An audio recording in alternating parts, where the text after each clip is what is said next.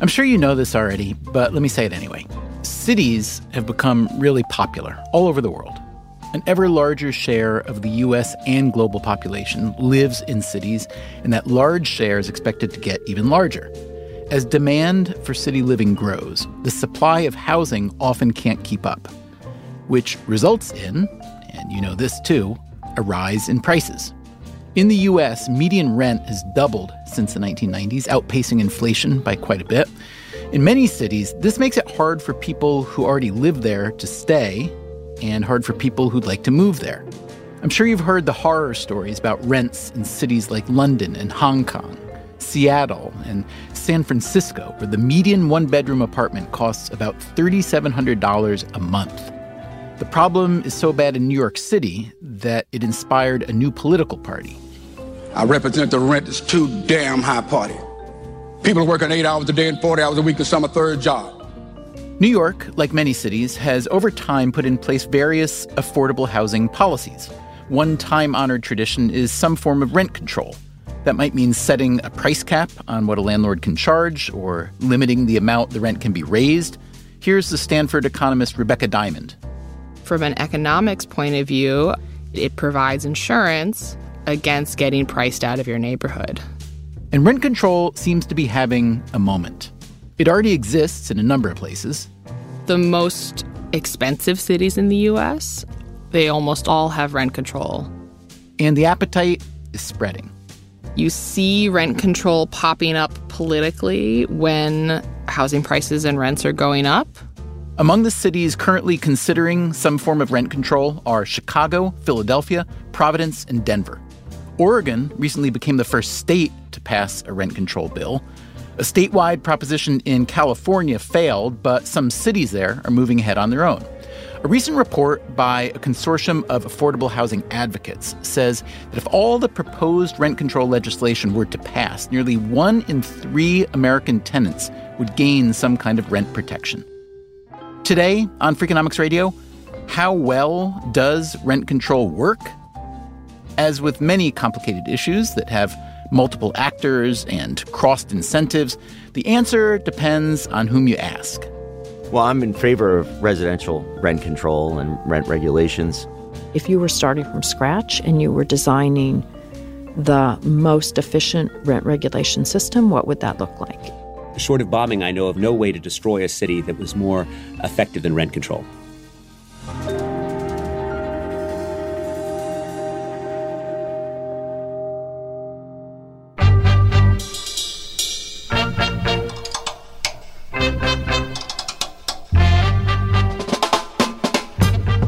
From Stitcher and Dubner Productions, this is Freakonomics Radio, the podcast that explores the hidden side of everything. Here's your host, Stephen Dubner.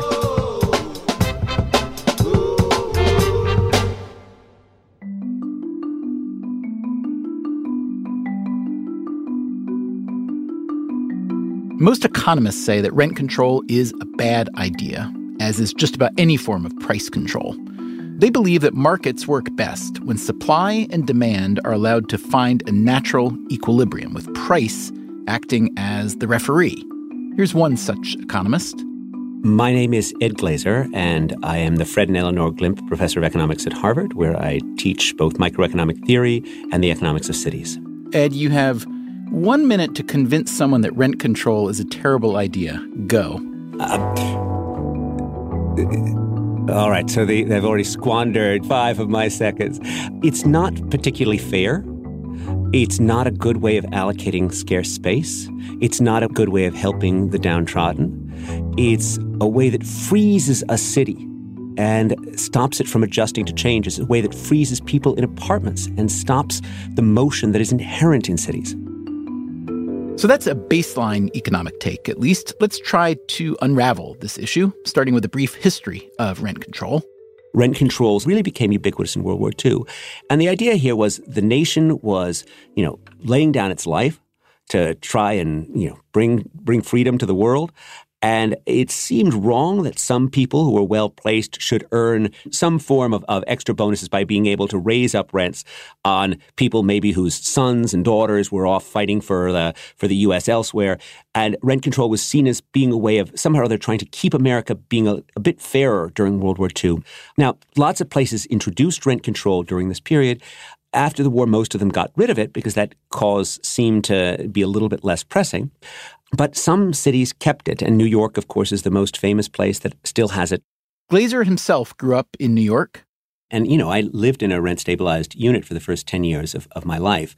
I mean, something like 74% of New York City's households were renters in those days. And indeed, the mid-1970s was an era in which New York's housing didn't seem that expensive. And so affordability just wasn't the same issue that it was today.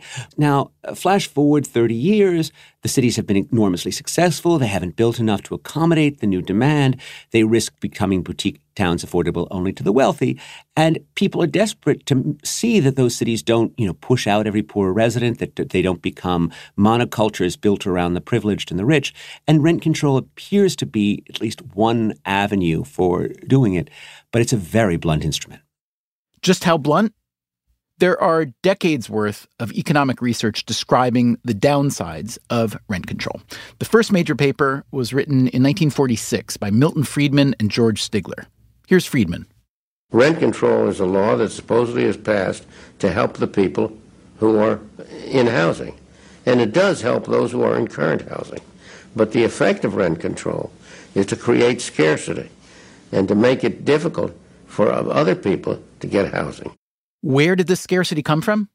For one, developers had less incentive to build new housing if there was a ceiling placed on what they could charge. Friedman also argued that rent control created a haphazard and arbitrary allocation of space. This was echoed in a 1972 paper by Edgar Olson, which found that rent control led to what economists call an overconsumption of housing. Let's say you rented an apartment in New York in 1955. You had 3 small kids. You rented a 3-bedroom. It was perfectly matched for the needs of you with your kids growing up. They moved out of the house in the early 70s. By the late 80s, maybe your husband or wife actually died, and you're living on your own in a 3-bedroom apartment in New York. But my goodness, would you ever move out? Your rent is a fraction of what the market rent is. Right? One of my favorite stories about this, and this is quoted by Ken Oletta's The Streets Were Paved with Gold, he cites Nat Sherman, the famous tobacconist to the world, about this big shop on Fifth Avenue, who said that, he pays, I forget what it was. $355 a month for a 6-room apartment, it says here. Isn't that amazing? So keep in mind, it's a few decades ago, but it's an unbelievable deal. Now, what's outrageous about this is he then says, I think it's fair because I use it so rarely, right? Which means that he's not getting very much value out of it. But the crazy thing about this is there were lots of New Yorkers who would love to have that apartment and who would get a lot more value out of it. In 1997, Ed Glazer did his own analysis of rent control in New York City, trying to determine just how economically inefficient it was. He and his co-author, Erzo Lutmer, found that, quote, this misallocation of bedrooms leads to a loss in welfare which could be well over $500 million annually to the consumers of New York before we even consider the social losses due to undersupply of housing. Glazer's work has also inspired a new generation of economists to further the literature on rent control. Historically, people relied much more on theory in making their arguments about rent control. That's Rebecca Diamond again. She's a former student of Ed Glazer's. Because even without a lot of data, you can make some pretty simple theoretical predictions about what rent control might do to a housing market. But there are some things that theory alone cannot tell you. One of the biggest open questions in the literature of rent control is what happens to those tenants that get rent control? Really, how much are the renters benefiting? Because they're the potential big winners of rent control. And to measure that, you really need to have data on where everybody lives, and who gets access to rent control, and whether they decide to stay in that rent-controlled apartment or go somewhere else. And traditional data sources that economists work with very rarely track migration of an individual.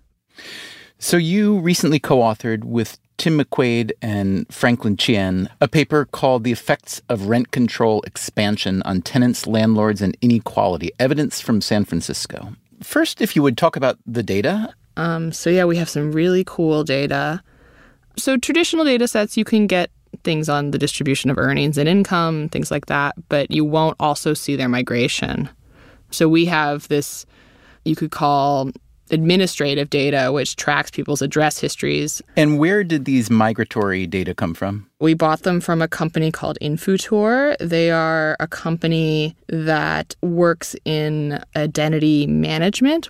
So they have this history of addresses for everyone, which they collect from a number of different sources and stitch them together, which is very useful for the private sector and firms that need to keep track of up-to-date addresses. But from a research perspective, it's super exciting data because it's so big and so detailed.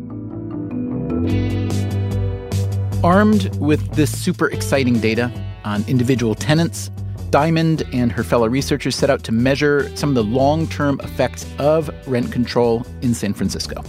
They made particular use of a change in the city's rent laws. San Francisco had rent control, but it didn't apply to many of the city's smaller apartment buildings. And the exemption was basically thought of as, well, these are mom-and-pop landlords. They don't have market power. They're not corporations. So we don't need to regulate their rents. And then newspapers reported that those smaller multifamily buildings were increasingly purchased by, corporate entities, because that's really where you could make your money in the housing market. And that led to a vote in 1994 where everyone in the city got to vote about whether we could remove this small multifamily exemption. And that would then expand rent control not just to the large multifamily housing stock, but also the small multifamily housing stock. And that indeed passed. So you've got this awesome new law, awesome for you guys, at least as researchers, that lets you mark before and after. It's a perfect little natural experiment with a control group. And then you've got these wonderful data sets. And then you mash up all of these data together and analyze it. And you find the following. Your paper concludes that, among many things, quote, rent control limits renters' mobility by 20% and lowers displacement from San Francisco, especially for minorities. So let's start with this. What does it mean exactly that renters' mobility is lowered by 20%, and why is that important? So we look at whether the renters who get access to rent control choose to remain in their newly rent-controlled apartment. So we find that they're 20% more likely to remain there relative to our control group renters who don't get access to rent control. So that seems totally unsurprising, yes? Yes, I more see that result as a validation that our data is good and high quality and we have something to work with here. Okay. Further, you write that rent control lowers displacement from San Francisco. What does that mean exactly? So we can look at not just whether you remain in the actual apartment you lived in when you got access to rent control, but whether you remain in San Francisco as a whole. We find rent control has a dramatic impact on whether you actually live in San Francisco or not. So it prevents those renters from leaving the city as a whole, which I think from a policy perspective of rent control advocates, that's one of the goals they talk about as preventing displacement from the city. And then you write that especially from minorities, that displacement is lowered. Right. So when you look at that first cohort of renters that already lived in the city at the time of rent control, it is definitely helping minorities more. It's preventing displacement of them especially. Furthermore, you write that landlords who are susceptible to rent control, quote, reduce rental housing supplies by 15%, either by converting to condos, selling to owner-occupants, or redeveloping buildings. So now it starts to get a little more complicated. Can you talk about who's now starting to win here and who's starting to lose here? So obviously when the landlord is first notified about rent control, he or she can quickly deduce that his or her rental stream is going to be lower than previously expected. And just like any other business owner, They might think about changing their business strategy. So if renting out their apartments is no longer very profitable, now they may decide, maybe it's worthwhile to convert to condos and sell off the apartments to owner-occupants. And that would be a way to recover some of this lost income. Or another thing they could do is, say, knock down their old building and build some new construction and either sell those as condos or rent them out as apartments. Both of those options would avoid them having to pay this tax of rent control, help recoup some of their losses, which is good for the landlords, but is going to undermine the goals of rent control because now we're going to have less rental housing out there available for rent control. So you can start to see how rent control may be accomplishing a narrow short-term goal, making existing housing more affordable for a select group of people, at the expense of the long-term goal of making a city more affordable generally. When you pass rent control, the landlords of the property suddenly getting covered by rent control are losing so much money, they no longer really want to rent their apartments out at the prevailing new prices, so they decrease their supply of rental housing to the market, and if there's less supply, that's going to drive up prices. Okay, so let me just make sure I have it pretty straight. You find evidence that rent control increases gentrification, one component of which is the displacement of low-income tenants. On the other hand, you also find evidence that low-income people, including minorities, at least those who are in rent control units already, they're likely to disproportionately benefit from rent control. So if I'm an affordable housing advocate, I might say, fine, fancy Stanford professor, who I'm sure has some kind of great income and or housing subsidy and or situation. I don't care that some landlords are suffering. I don't care that the policy is having some downstream effects that you don't like.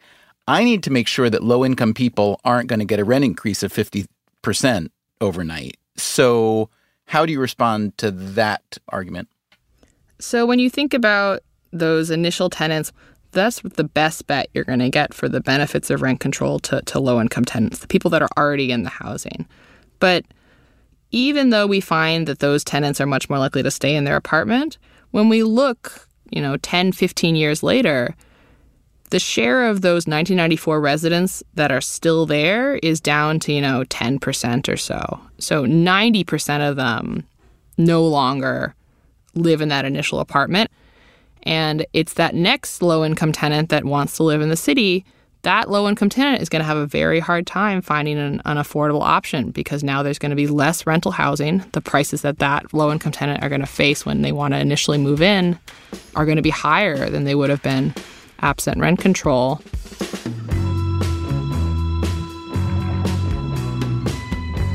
I'm curious how generalizable you think your findings from San Francisco are for other cities. I would suspect that the actual quantitative loss of rental supply or benefits to the tenant will depend a little bit city to city. But I think the qualitative takeaway that landlords are savvy and are going to work hard to not lose money on their investments, I think is a very general point. For economists who already felt confident in the theoretical arguments against rent control, research like Diamond's provides empirical evidence that essentially tells the same story. Yes, there are some winners in rent control, but the losing is more widespread and longer term. But how about empirical evidence from a reverse angle? That is, not when a city adds or expands rent control like San Francisco did, but when it gets rid of it. So there's other work by David Otter and co-authors that looks at the removal of rent control in Cambridge, Massachusetts in 1994. By the early 1990s, Cambridge was one of the few remaining rent control strongholds in Massachusetts. Landlords have been trying to get rid of it for years, but there are a lot fewer landlords than there are tenants, so any attempt to change the local law was voted down. Finally, the rent control opponents had a winning idea. Put the issue up on a statewide referendum where there might be less empathy for all those city dwellers with below-market rents. When the referendum was held, nearly 60% of the voters in Cambridge were opposed, but statewide it passed. and so Cambridge began to deregulate its rents. Years later, a trio of MIT economists examined the effects of removing rent control. Okay, so the classic paper on this has been written by David Otter, Parag Pathak, and Chris Palmer. Ed Glazer again. It showed that when units were brought out of rent control, their owners invested in them. So they upped the quality of the units. There was more of a supply of higher-end housing. They find that the rent-controlled apartments experience a lot of renovation. The landlords renovate a lot, and that drives up the desirability of living in those apartments. Also, they find that that creates spillovers onto the nearby apartment buildings that they themselves weren't rent-controlled. So neighboring apartments became more valued as a result of the end of rent control. And the most recent paper has shown that crime has gone down, particularly street crime has gone down right after the elimination of rent control in Cambridge. So it looked like rent control had negative externalities on the neighborhood.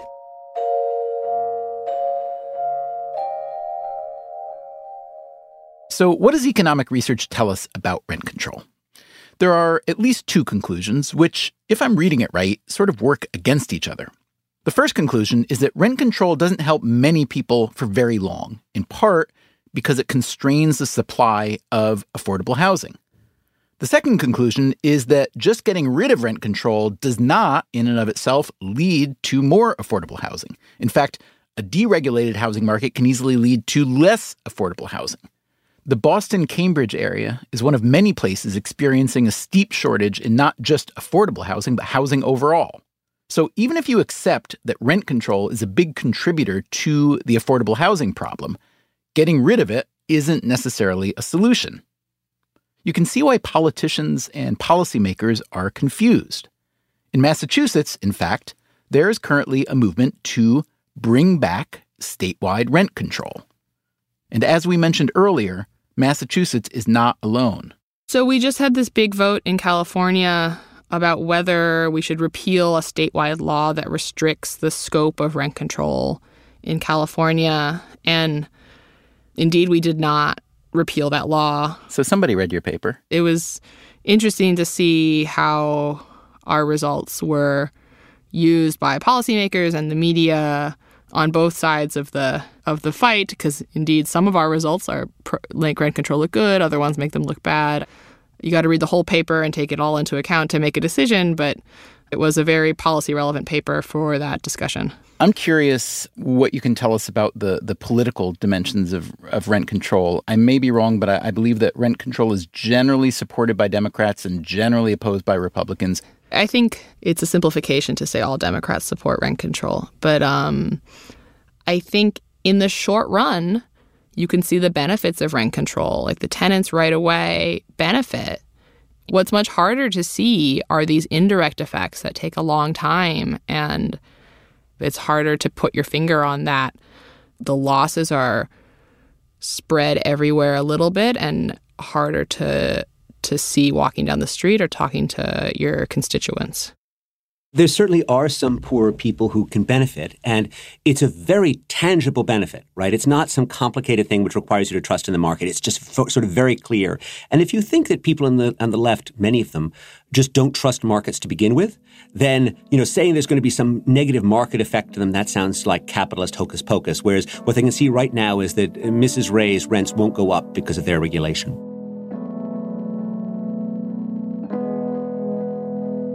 Economists tend to believe their models and say, end of story, and believe me, right? That is Vicky Bean. But communities don't necessarily have to believe economists, and so economists need to do a better job of responding to the very real fears that communities have. Bean used to be commissioner of the New York City Department of Housing Preservation and Development. Now she's a law professor at New York University, and she directs the Furman Center for Real Estate and Urban Policy. The Furman Center has embarked on a project that we call Not Your Grandmother's Rent Control, to try to figure out if you were starting from scratch and you were designing the most efficient rent regulation system, what would that look like? Coming up after the break, what would that look like? You really need to have a holistic look. And what about rent regulation for commercial properties, like all those empty storefronts in New York? First and foremost, I'm an angry New Yorker.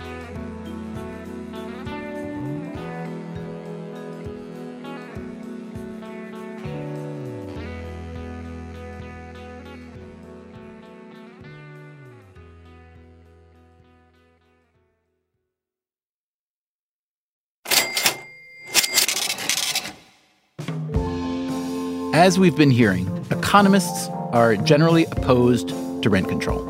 It rewards some people, but fairly arbitrarily. It punishes many others and generally doesn't do much to improve overall access to housing.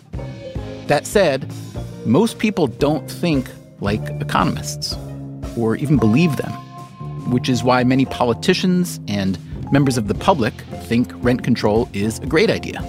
Well, I'm in favor of residential rent control and rent regulations. That's David Eisenbach. He teaches history at Columbia University, and he recently ran for a citywide office in New York called Public Advocate. There are, in New York City, about 3.4 million apartment units, nearly 1 million of which are rent stabilized.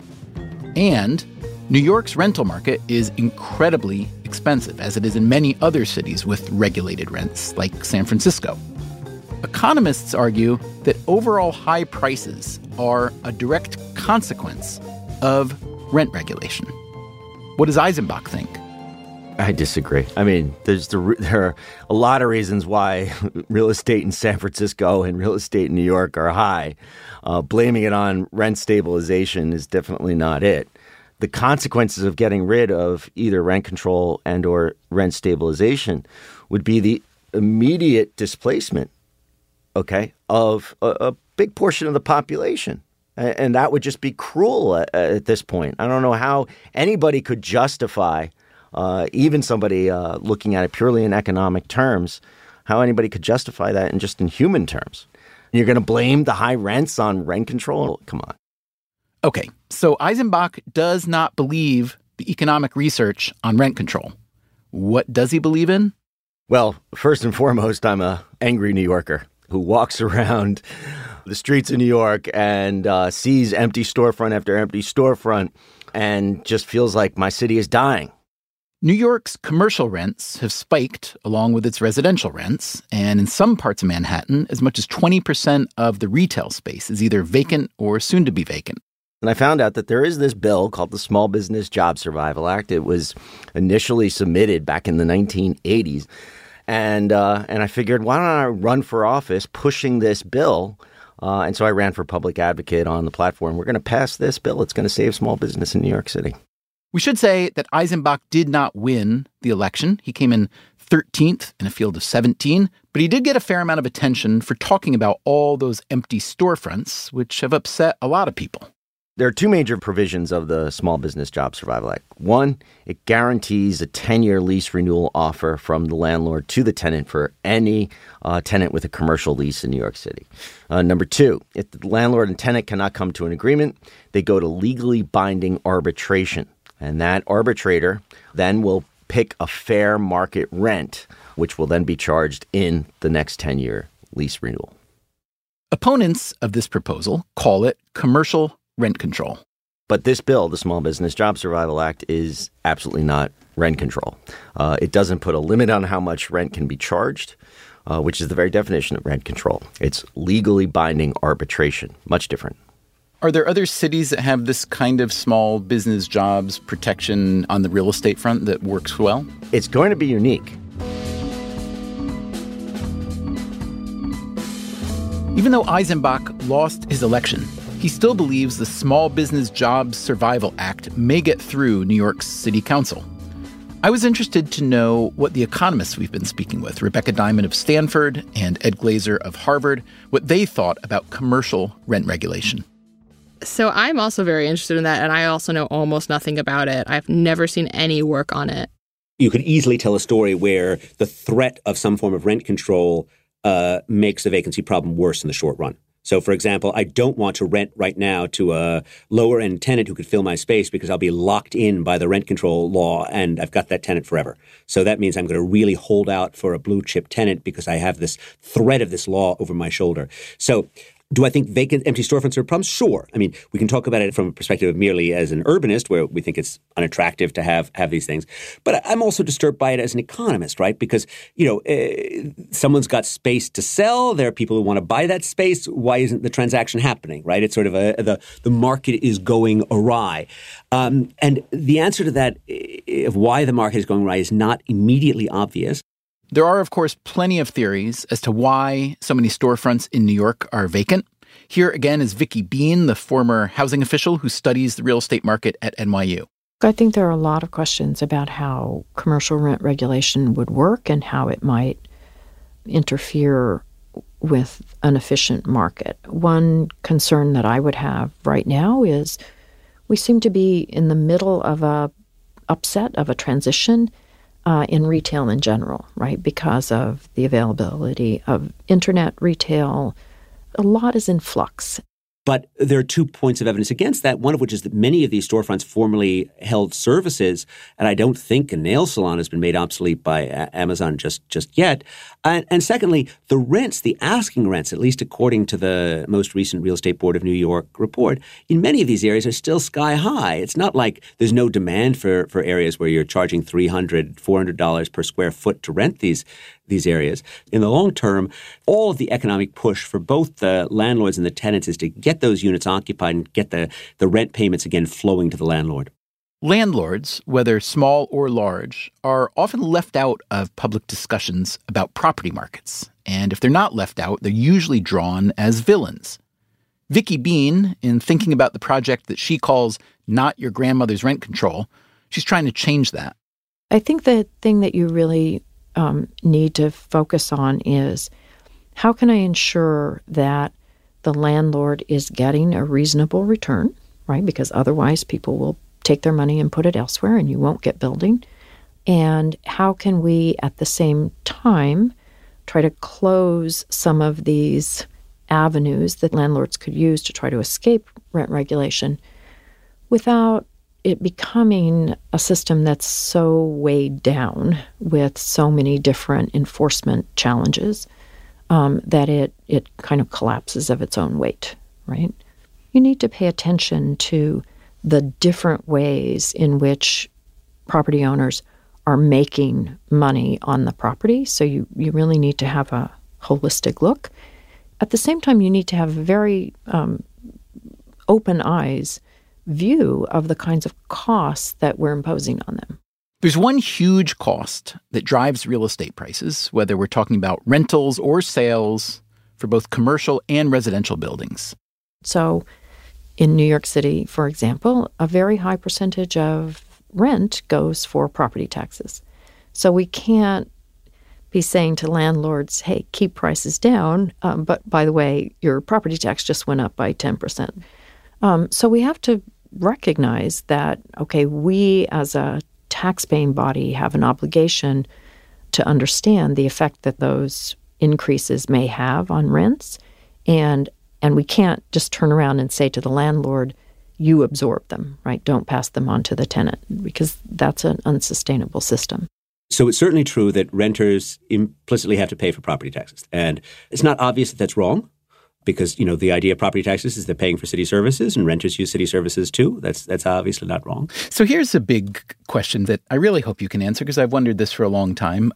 Some of the biggest property owners in a city like New York, and some of the wealthiest property holders generally, are universities, religious institutions, hospitals, and other not-for-profit institutions, which makes them either partially or wholly exempt from paying property taxes. So I'm curious, how does that exemption affect, A, the taxes paid by everyone else, and how does that, B, ultimately affect housing prices for everyone? First of all, clearly you're right. The government has decided to subsidize certain institutions by enabling them not to pay property taxes. And from a purely accounting point of view, those taxes need to come from somewhere else. On the other hand, it is also true that at least some of the institutions that you're talking about have proven to be extraordinarily important for the economic health of the area, right? We're subsidizing the university student. right? We're making it cheaper for them to rent than it would be otherwise. Is that fair? Well, we thought that somehow or other it was a good idea to subsidize educational institutions at one point in time. We thought there might be some spillovers from that, some benefits from encouraging people to become educated. But, we should be open to reinvestigating that. And anyway, you shouldn't take my word for it because, after all, I'm the employee of an educational institution. So,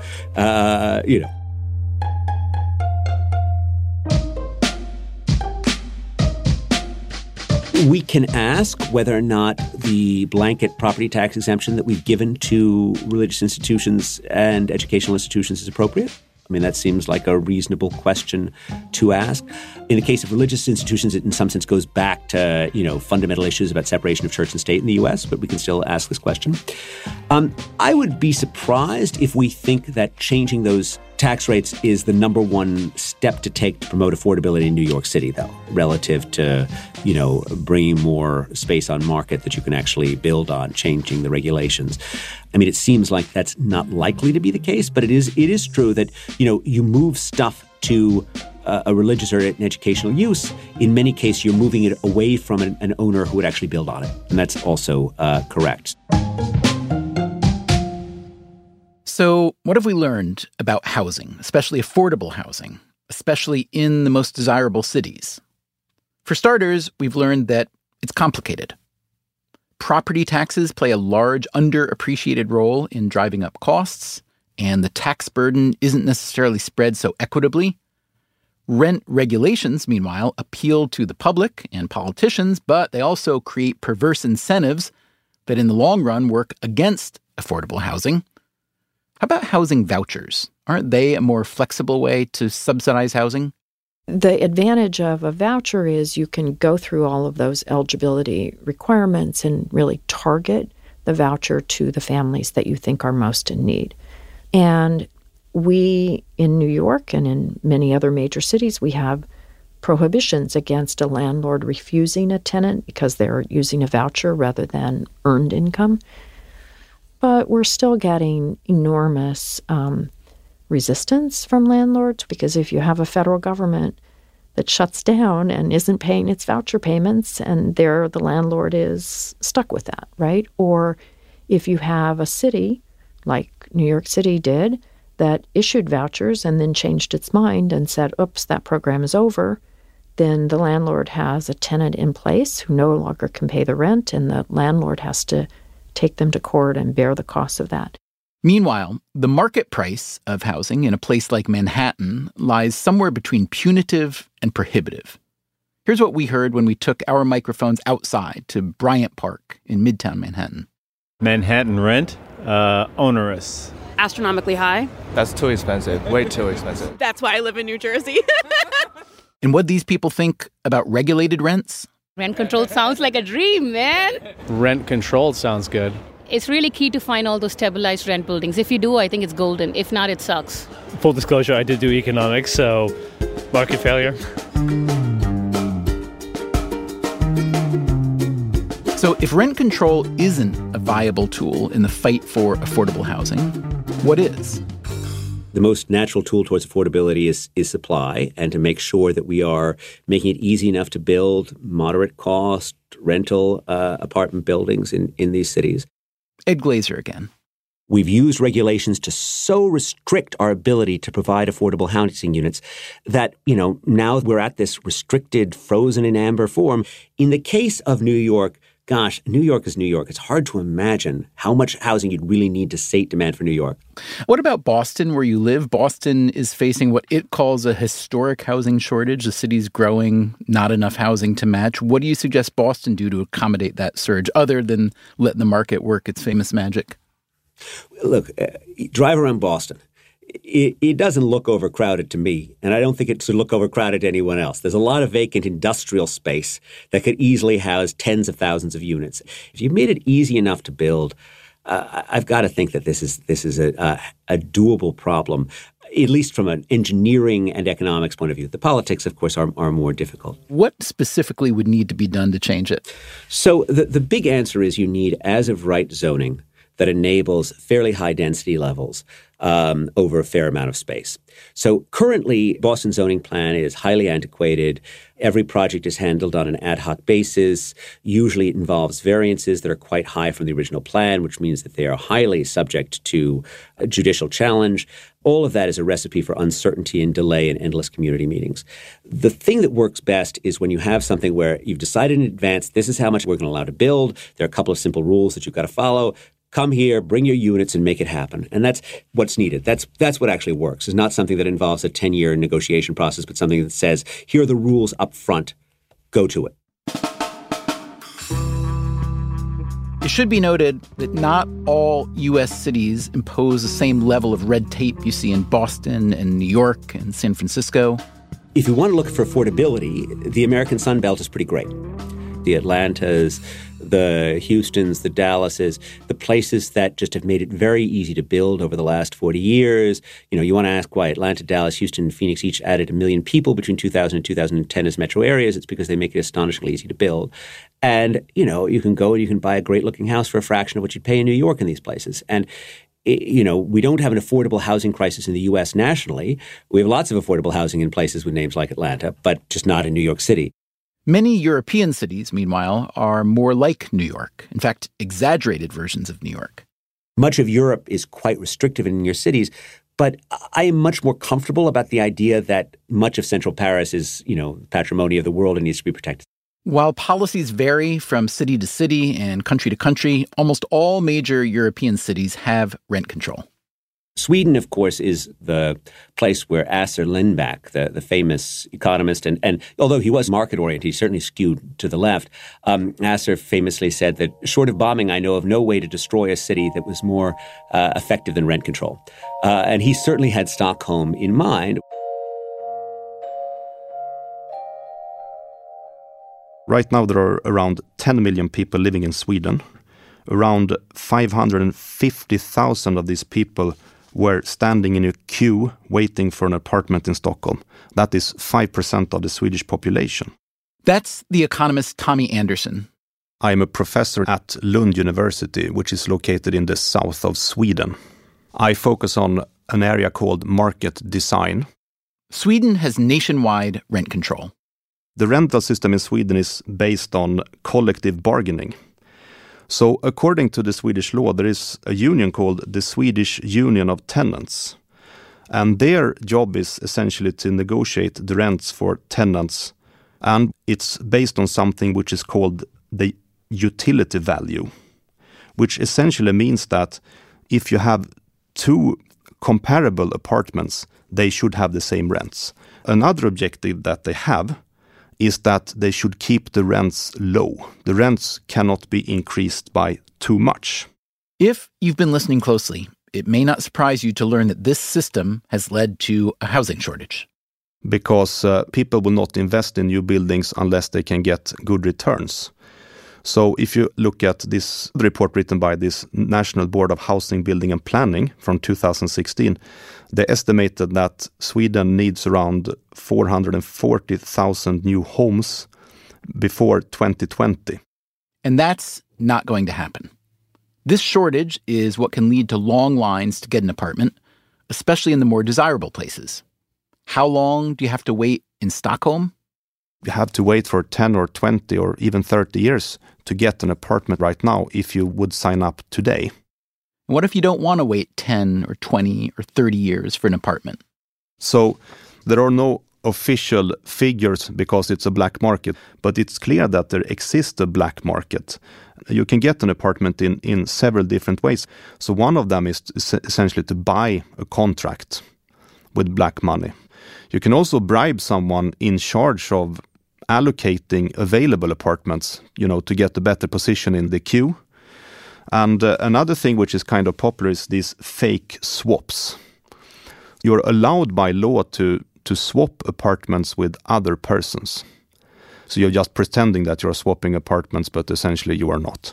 In the old days, what I've heard, and I must stress that I don't have any scientific evidence on this, but apparently a black contract used to cost around 10% of the market value. But in recent years, it has actually grown to, say, 20% of the market value of the apartment. So it's kind of expensive to buy a black contract. And, it's always a risk to be involved in this business, because even if you pay the money, it's not clear that you will get the apartment, simply because, there are criminal gangs involved in this as well. That does not sound like what the designers of the Swedish rental system were going for. But the housing market in Stockholm is so bad that even business leaders there have risen up in protest. The CEO and the founder of Spotify in 2016, he wrote an open letter to the people of Sweden saying that unless, you solve this housing situation in Stockholm, Spotify may consider moving its headquarters out of Stockholm simply because we cannot find housing for our future employees. If policymakers can't figure out smarter ways to encourage more affordable housing, you can expect to see this kind of scenario playing out in cities all over the world. For now, Spotify is still headquartered in Stockholm, but they have been expanding in the US. Their CEO now spends about 1 week per month in New York. And how do we know this? So my name is Daniel Ek, and I'm the CEO and founder of Spotify. That's right. Next time on Freakonomics Radio, Daniel Ek, or more precisely... Like if you would say it in Swedish, it would be Daniel Ek. Anyway, we sat down in New York with Daniel Ek, not to talk about the real estate market, but rather the digital music revolution that Spotify pretty much owns. We talk about the revolution's roots in piracy. They thought by shutting it down that they've contained the problem and didn't realize that it would just create 7 new ones. How disorienting the streaming business model can be. What is 1 million streams? Is 1 million streams a lot? Is it a little? How should I think about it? We talk about how Spotify, which blew up the music industry, is in some ways becoming the music industry. So today, the primary tool that an artist has to get heard on Spotify is getting known by one of our editors. So in a weird way, while we want to democratize music, we've kind of become gatekeepers as well. Also, and maybe this is just Swedish understatement, but why Daniel Ek doesn't think all that much of himself. People always said, "Oh, Spotify is so amazing," and my response was always, "Well, it's not saving lives, but it's good." So a few years ago, I was thinking to myself, like, why am I not saving lives? That's next time on Freakonomics Radio.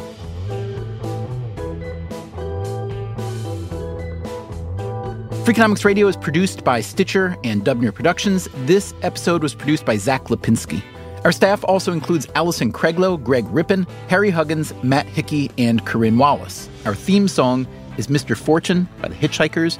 All the other music was composed by Luis Guerra. You can subscribe to Freakonomics Radio on Apple Podcasts or wherever you get your podcasts. The entire archive is available on the Stitcher app or at Freakonomics.com, where we also publish transcripts and show notes. If you want to hear the entire archive ad-free, plus lots of bonus episodes, go to StitcherPremium.com/Freakonomics. We can also be found on Twitter, Facebook, and LinkedIn, or via email at radio@Freakonomics.com. Freakonomics Radio also plays on many NPR stations. Please check your local station for details. As always, thank you for listening.